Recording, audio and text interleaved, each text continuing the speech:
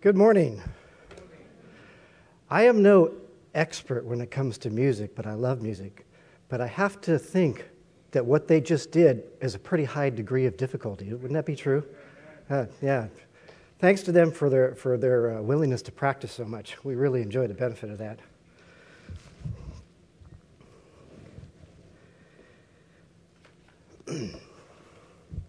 I love dogs. They're a marvelous creation by God.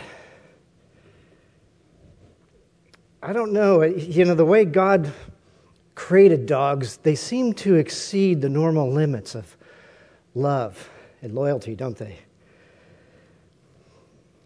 Even if you're not a dog lover, you've probably observed this in dogs. That, even if an owner gets angry with the dog and throws his shoe at him or kicks him, it's not long before the dog comes up to the owner, with his ears back, and he licks the hand of the owner, right? The dog still loves his owner. It's an amazing thing to watch. Love is the most powerful thing, When we choose to love, it can do wonderful things. And even a dog can melt the heart of his owner by what he does, huh? But what does the dog do about the offensive action? The dog should be offended. But the dog behaves as if there's no offense. Nothing happened. It doesn't matter. How can a dog do this? I don't know. It just seems to be the way God created him. I think he uses it to speak to our hearts, like it's spoken to mine and maybe yours as well. So I asked myself the question, well, how do I deal with offenses towards me? How can I love my enemy and pray for him like the Lord asks me to do? Commands me to do, I should say. Well, there's something very powerful like love that we're going to talk about today that makes these things possible.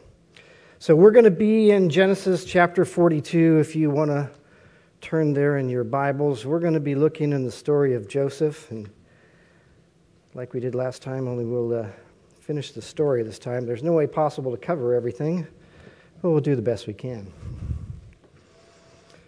So last time we talked about Joseph's thriving faith despite terrible circumstances, terrible things done to him.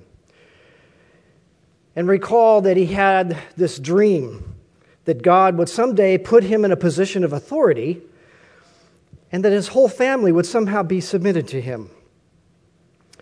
And so as the story goes, God uses a couple of more dreams by a couple of people to achieve what he wants to do in Joseph's life. And as you know the story, one of those happens to be dreams given to the butler of the Pharaoh. And that in that dream, the butler gets restored to his position, as you recall. And when the butler is restored to his position, the Pharaoh has a dream. I should title the message, Dreams Come True, something like that. And the Pharaoh is upset because he can't understand his dream, but the butler remembers Joseph, and he says, hey, I know a guy who can interpret your dreams. And of course, Joseph is called in, and he interprets the dreams of the Pharaoh, and the Pharaoh is so impressed with him and what he said that in a matter of a few sentences, Joseph is elevated to the highest position of the land except for the Pharaoh himself. So that morning, think of it. He woke up in prison that morning, and before the day ends, he's in royalty in Egypt, one of the most powerful countries in the world. This is the kind of thing that God can do with one who will trust him, no matter what the circumstances are. In fact, sometimes my observation is that the harder the circumstances, the greater the thing God does. So one of Pharaoh's dreams, as you recall, is there was a famine, right? And the famine even reaches to the land of Canaan where Joseph's family is, and that's where we're going to pick up today in Genesis chapter 42, starting in verse 1. Now Jacob saw that there was grain in Egypt, and Jacob said to his sons, why are you staring at one another? I can't help but laugh every time I read that. Why are you staring at one another? He said, behold, I have heard that there is grain in Egypt. Go there and buy some for us from that place so that we may live and not die." The 10 brothers of Joseph went down to buy grain from Egypt, but Jacob did not send Joseph's brother Benjamin with his brothers, for he said, "I'm afraid that harm might befall him." Think he might suspect something?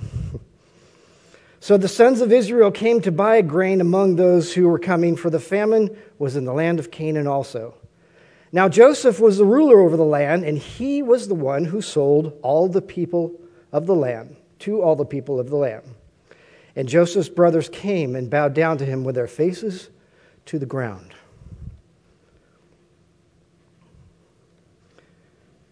Verse 7. When Joseph saw his brothers, he recognized them, but he disguised himself to them and spoke to them harshly. And he said to them, "Where have you come from?" And they said, "From the land of Canaan to buy food." At this point, it's been over 20 years since Joseph has had his dreams, for which they ruthlessly sold him into slavery for. They had gone on with their lives, not caring about his or what happened to him. But now their faces are on the ground before him, and they have no idea whom they're bowing before or what is about to happen. I want to jump ahead and read one verse where the brothers remember what they had done and the last things Joseph had said to them, just to give us some context of what's going on here. And it's in chapter 42, verse 21. The brothers are talking to each other, and they said to one another, "Truly we are guilty concerning our brother, because we saw the distress of his soul when he pleaded with us, yet we would not listen."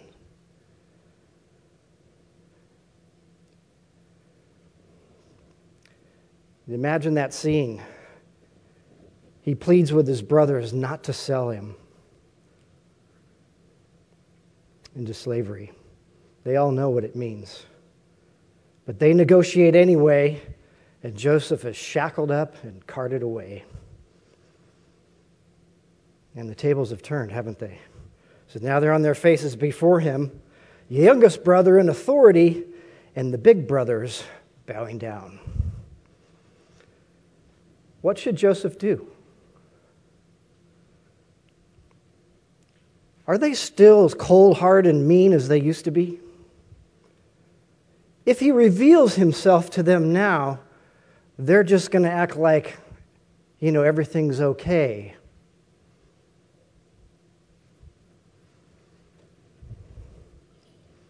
And pretend that they've changed. Well, if they still have hard hearts, he cannot so easily give them anything, if anything at all.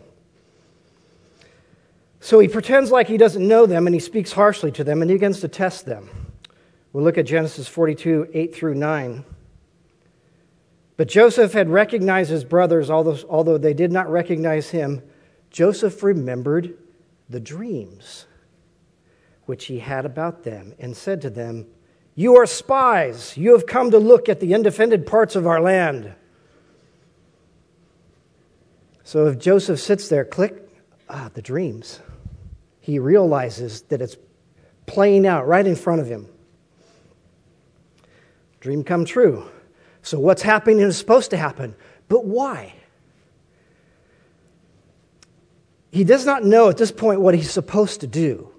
You and I, we're so familiar with the story, we think of the dream, well, yeah, you're going to put him to the test and you're going to reveal yourself. But he doesn't know that at this point. Right? He has no idea, because the dream actually tells him very little. All it says is that he would be in authority and they would be submitted to him. And that's it, nothing more. Well, one thing we know for sure, the time had come for the dream to be fulfilled, and the brothers came and bowed down to him, just like it was foretold. Joseph is exactly where he's supposed to be, doing what he's supposed to do. He had trusted God despite his circumstances, not knowing what would happen. And now he was dead center in the middle of God's will, isn't he? Faith always pays off. I remember many years ago watching a brother who was waiting on the Lord for quite some time, years as a matter of fact, about a wife. And then one night at the breaking of bread, this brother stands up and with complete and full confidence, he announces his engagement to a Christian woman that most of us knew. And he says, "We are smack dab in the middle of God's will." I loved it. I thought it was awesome. I was a younger Christian back then, and to me it was just, it was amazing to see somebody with such assurance that he knew he was doing the right thing. Because marriage is a huge decision, isn't it? Well, they raised 3 fine children, and this year they celebrated 26 years of marriage. That tells you how long ago I heard this. You look at their lives now, and you know they've been in God's will, and they've been used by Him. Marriage and other big decisions can be really tough, can't they? Because we're often asked to wait on God if we're going to ask Him His will, right? We wait on God, but we can be impatient. And it doesn't occur to us who we're waiting on. Otherwise, we might not be impatient. And we forget, and it just causes us needless pain. And we fail to think about the fact that real pain comes when you make a decision outside of God's will. I remember listening to a very old message by Billy Graham. I think it was the late 1950s. And he was at an event where he was speaking to a group of people, and he was strongly urging people to go to the foreign mission field. And after that message he gave, he was talking to people afterwards, and this woman came up to him. And in very firm but sad tone, she said, "Billy, please pray for me, because I know I'm supposed to go out onto the foreign field, but I married the wrong man."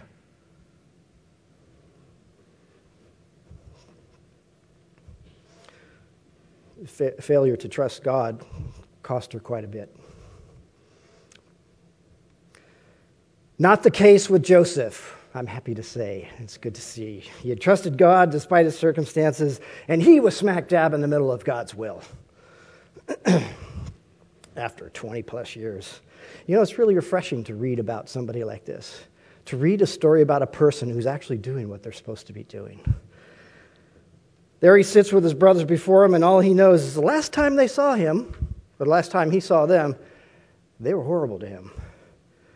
But now they're doing exactly what his dream had said. What should he do? Is he supposed to judge and punish them? He doesn't know. So he tests them, and he calls them spies. And he knows they're not spies, but it's a logical accusation to make, because in a famine that bad, the country is weaker, isn't it? And if you're another country outside of the famine area and you want to take over some of that land, this would be a good time to attack, wouldn't it? Send in the spies, check it out. Well, the brothers are horrified. They didn't expect this. Let's look at verses 10 through 14.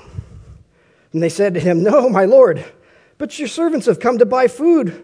We're all sons of one man. We're honest men. Your servants are not spies." Yet he said to them, "No, but you've come to look at the undefended parts of our land."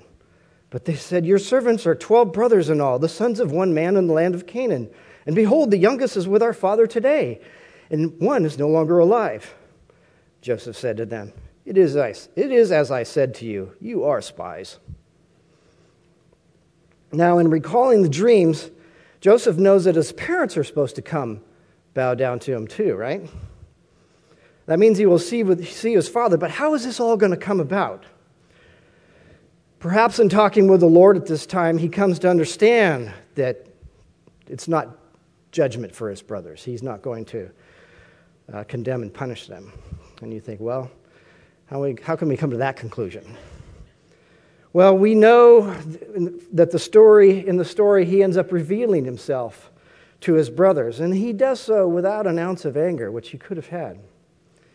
And no doubt he sees that okay, my family's in this famine too, and I'm going to be able to help them. But what to do about the brothers? It would seem that they'll have to go get their father and bring him to Egypt. And when his father finds out Joseph is alive, he's going to start asking questions. There's going to be some explaining to do. It's going to be a big mess. And Joseph's becoming to understand what God has done, hasn't he? He doesn't know the whole story yet, but it's starting to come together. But the key thing that needs to happen here is that he and his brothers need to be reconciled, don't they? And how is that going to happen?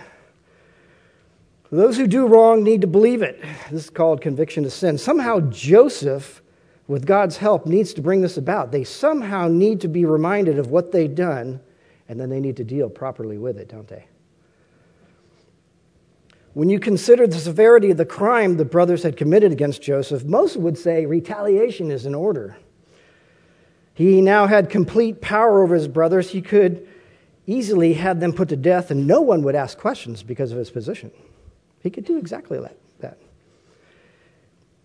And then if the people in Egypt really knew what his brothers had done to him, they would have said, you need to put him to death. And then he could send for his dad and say, they offended the Pharaoh, and they got put to death. There's nothing I could do about it. He could get away with it, couldn't he? If Joseph had allowed bitterness, resentment, and plans of vengeance to occupy his mind all those years that he was in Egypt, he could have easily put them away. But that is not what a godly man does. He takes something like this and he gives it to the Lord to take care of. Vengeance is mine, says the Lord. And God does a better job than we can. So let's look at verses 11 through 20. He's just accused them of being spies, right? We're all sons of one man. We're honest men. Your servants are not spies. Yet he said to them, no, but you've come to look at the undefended parts of our land. But they said, your servants are 12 brothers in all, the sons of one man in the land of Canaan. And behold, the youngest is with our father today, and one is no longer alive. And Joseph said to them, it is as I said to you, you are spies. By this you will be tested. By the life of Pharaoh, you shall not go from this place unless your youngest brother comes here. Send one of you that he may get your brother, while you remain confined, that your words may be tested, whether there is truth in you. But if not, by the life of Pharaoh, surely you are spies. So he put them all together in prison for 3 days. So there they were before him, pleading for their lives, weren't they? If the testing begins and they're carted off to prison, I wonder if they were thinking of Joseph pleading with them before Joseph was taken away. In becoming a slave, Joseph had lost all his rights, hadn't he? Lost his life. And in that position, you have to do whatever you're told. You have no rights. His brothers now are experiencing the exact same conditions, aren't they? But look at verse 18. Now Joseph said to them on the third day, do this and live, for I fear God. If you're honest men, let one of your brothers be confined in your prison house. But as for the rest of you, go carry grain for the famine of your households, and bring your youngest brother to me, so your words may be verified, and you will not die. So Joseph tests their hearts by sending them back with food, minus one brother, Simeon. Right? This tests them to see if they still think it's okay to abandon a brother, like they did to him. He sends them with plenty of food and even their money. If their hearts are hard, they will think they've gotten away with murder again. It does the trick, doesn't it? Joseph hits the nail on the head, because after he says this, they stand there talking together with each other, right in front of Joseph, because they don't think he can understand their language, right? Look at verses 21 through 24. Then they said to one another, truly, we are guilty concerning our brother, because we saw the distress of his soul when he pleaded with us, yet we would not listen. Doesn't that break your heart? Therefore, this distress has come upon us. Reuben answered them, saying, did I not tell you, do not sin against the boy, and you would not listen? Now comes the reckoning for his blood. They did not know, however, that Joseph understood, for there was an interpreter between them. He turned away from them and wept. But when he returned to them, he spoke to them, and he took Simeon from them and bound him before their eyes. Kind of like what happened to Joseph 20 years ago. Joseph wept. It's possible the memories brought back caused Joseph to weep, but it's more likely out of compassion for his brothers, because they're in a bad spot. Joseph loved his family, and it grieved him to see them in such pain, even though they had brought it upon themselves, which is a godly attitude, isn't it? So they go back home, don't they? And they tell the story to Jacob. But Jacob's not willing for the youngest brother to go back to Egypt with them. That is, until they run out of food again. God can work the circumstances, doesn't he? For the sake of time, I'll briefly cover the next part of the story about what happens next. So after they spend some time at home, they return to Egypt with Benjamin, the younger brother. And then Joseph, after some time there, lets them all go home with food. So they pack up their mules and return to Canaan with sacks full of food. But Joseph sets them up. He sets up Benjamin so that he's caught with one of Joseph's silver cups in his food sack, if you remember from the story. It's a horrible thing to happen. You just stole from a very powerful man. What do you think is going to happen to you? The brothers know they're in real trouble. But Joseph, he's willing to let them all go, except Benjamin. But that's a huge problem to them, because they had a hard time getting Benjamin there in the first place. There's no way they can leave him. What are they going to tell Jacob? Well, Joseph's testing them one more time, right? Will they leave Benjamin and tell Jacob a similar story as they'd said about him? Well, they pass the test, don't they? They go back to Joseph and they assume that they're all in trouble as well as Benjamin. And it's interesting, Judah actually makes an interesting confession if we look at chapter 44, verse 16 and 17. It says, "So Judah said, 'What can we say to my Lord? What can we speak? And how can we justify ourselves? God has found out the iniquity of your servants. Behold, we are my Lord's slaves, both we and the one whose possession the cup has been found.' But Joseph says in verse 17, 'Far be it from me to do this. The man in whose possession the cup has been found, he shall be my slave. But as for you, go in peace to your father.'"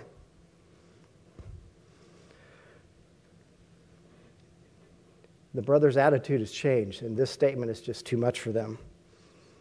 And Judah makes a long argument about what will happen if Benjamin doesn't go home, and says that he himself will actually stay in Benjamin's place. How about that? We talk about a change of attitude, huh? Only let Benjamin go for their father's sake. So if you think about it, his brothers have really hit bottom, haven't they? Which is exactly where they need to be. They had no defense, no way out, strangers in a foreign land, no help from anyone, totally undeserving of mercy.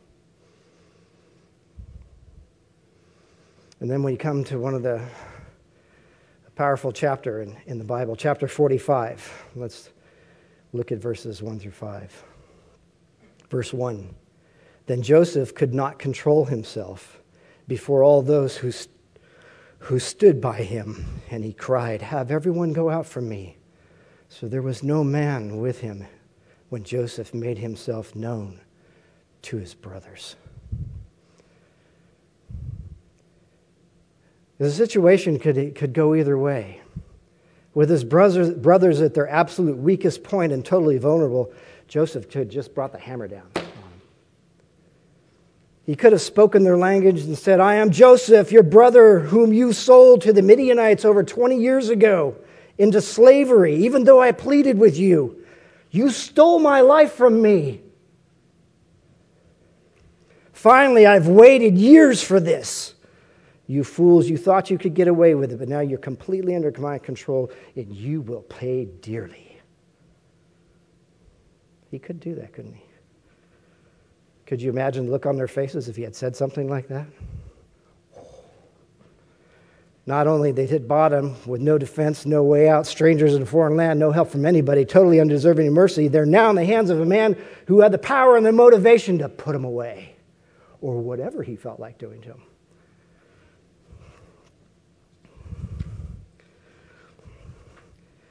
And in the history of man, this scene has been played out many times, hasn't it? As one person has exacted vengeance on another for some offense. In vengeance, people have even killed other people, trying to satisfy perhaps years of anger like Joseph and fulfilling the final confrontation they've been waiting for to happen, a confrontation they may have run through their mind countless times. Is such vengeance really satisfying? Think about it.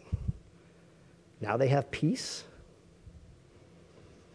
After all the pain, bitterness, anger, which had become their life, now the offender just gets death. It doesn't seem like enough for some people in some situations. The memories are still there. Putting this person to death, all that does is prevent future incidents. Something worse than death would be more appropriate. How many times in people's minds has this happened, where they want to see certain enemies suffer long, torturous deaths? Would that make everything all better? You cannot undo the offense that was committed. You cannot erase the memories of what was done, nor the long days and hours of anger over it and the bitterness in the lives of the heart. What can you do? The world really does not have a solution. At best, people go on and try it, not let it affect them, but everyone just sees it as a tragedy. Not the case for Joseph, though, because his trust was in God. And it's been said that Joseph reminds us of Jesus. And like Jesus, Joseph did not do what he could have done. He considered the following. The brothers had turned completely around from their former behavior. They knew they had done wrong to Joseph, so they did not leave Simeon behind after they left the first time. And they would not leave Benjamin behind the second time. And Judah, who had come up with the idea of selling Joseph as a slave in the first place, he actually volunteers to be a slave instead. This is exactly what Joseph wanted, and may I say it's what God wanted to see as well. And Joseph is tremendously moved by it. And in verse 2 it says, he wept so loudly that the Egyptians heard it, and the household of Pharaoh heard it. Why did he weep so loud? Why was he moved so much? He sees his brother's plight, and his compassion for them is so great that it comes out in loud, uncontrollable weeping because he does not want to see them in such a situation. And he's glad that he can help them. But he's overcome by the emotion of actually having reconciliation. And reconciliation is sweet. It's one of the most moving scenes in the Bible. And so after 20 years, he says to his brothers in their language, I am Joseph. Is my father still alive? But his brothers could not answer him, for they were dismayed at his presence. Dismayed may be an understatement. Dismayed, completely undone, shocked, frozen in fear might be a good way to describe it. But I love this part because Joseph doesn't leave them hanging. He says, Joseph said to his brothers in verse 4, please come closer to me. And they came closer. He wants so much to alleviate their pain. And he said, I am your brother Joseph, whom you sold into Egypt. Now do not be grieved or angry with yourselves because you sold me here, for God sent me before you to preserve life. Wow.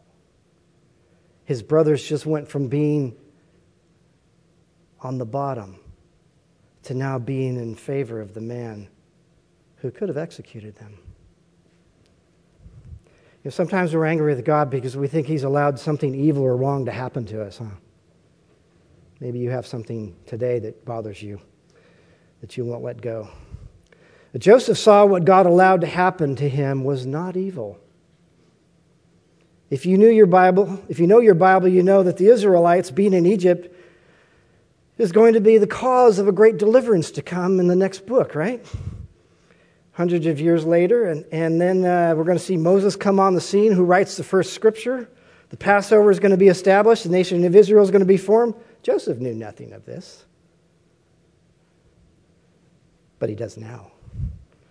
Make no mistake, trusting God now through trials, through offenses, reveals much about him, and it's good for us. But know this for sure, when you see him in heaven and he reviews your life and those tough parts that you weren't so happy about, you're going to find out he was doing something pretty amazing. Joseph had to deal with more than just a trial, to deal with an offense of the deepest kind, because the wrong was done by his own family, right? You expect your enemies to treat you like that, but not your own family. I think I'm on safe grounds when I say this morning that none of us have been offended to the extent that Joseph was. However, have we been as forgiving as he was? There's so much to say on this subject, and I'm going to have to wrap this up. We want to make exceptions to what God says. You could say, well, my offenses were not used to do any good, like save someone from a famine. Are you sure about that? If what you say is true, then get some scissors and go out, cut out Romans 8:28 and 29 out of your Bible. Because it's not true that God works all things together for good, right? Something tells me you're not going to do that. You may not see the good or all of the good, but I promise you, you've not seen anything yet. And trusting God just changes everything. You don't want to be unforgiving. Just think about it. Wouldn't you agree that the term unforgiving Christian is a contradiction in terms? The ultimate in oxymorons? When I am unforgiving, I am acting like one who is unforgiven, aren't I? The unsaved person can easily be unforgiving. He has no basis to forgive, does he? It doesn't pay off for him. On the other hand, Jesus said we should love our enemies and pray for them. And that's revolutionary if you think about it. Question has been asked, well, why would anybody forgive their enemy? Why indeed? What for? Well, to the person who doesn't know God, it's crazy. They have no basis for that. Well, the reality is this, and it's very simple for the Christian. If God forgave me for every sin that I've committed, then I can forgive anybody for anything they do to me.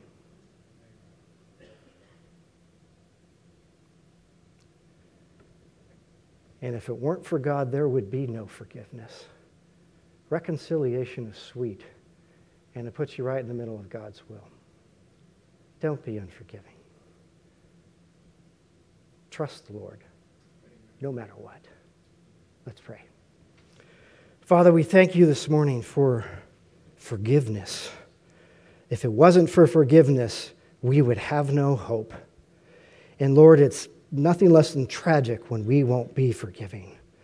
Help us, Lord, because some of us have real struggles with this. Help us to remember what it is you've done for us. When we look at our enemy, may we see a person that Jesus died for, a person that Jesus loves. And Lord, let your love go through us. Let us forgive them and do your will. We pray in Jesus' name. Amen.